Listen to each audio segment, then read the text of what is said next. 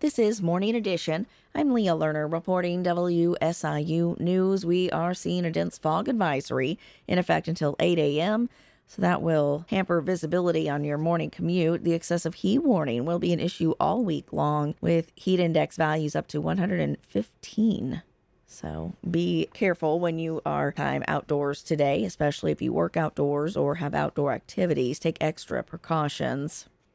Governor J.B. Pritzker was on hand to kick off classes at the University of Illinois Urbana-Champaign campus yesterday morning, touting the state's investments in higher education and college MAP grants. And for all the parents who have recently dropped their babies off at college, he said he can relate. I have to say I became an empty nester yesterday.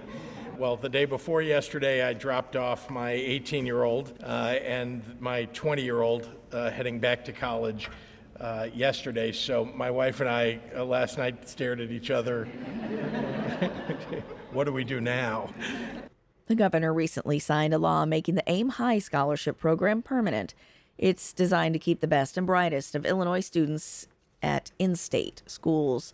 And the Carbondale Police Department is asking for the public's help in finding a missing adult. Officers say 33-year-old Rayanne Ashley of Carbondale was last seen on August 11th at about 6 p.m. in the 400 block of East College Street in Carbondale.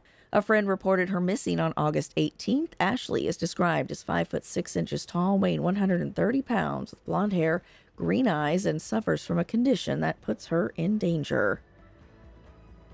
More information is on our website.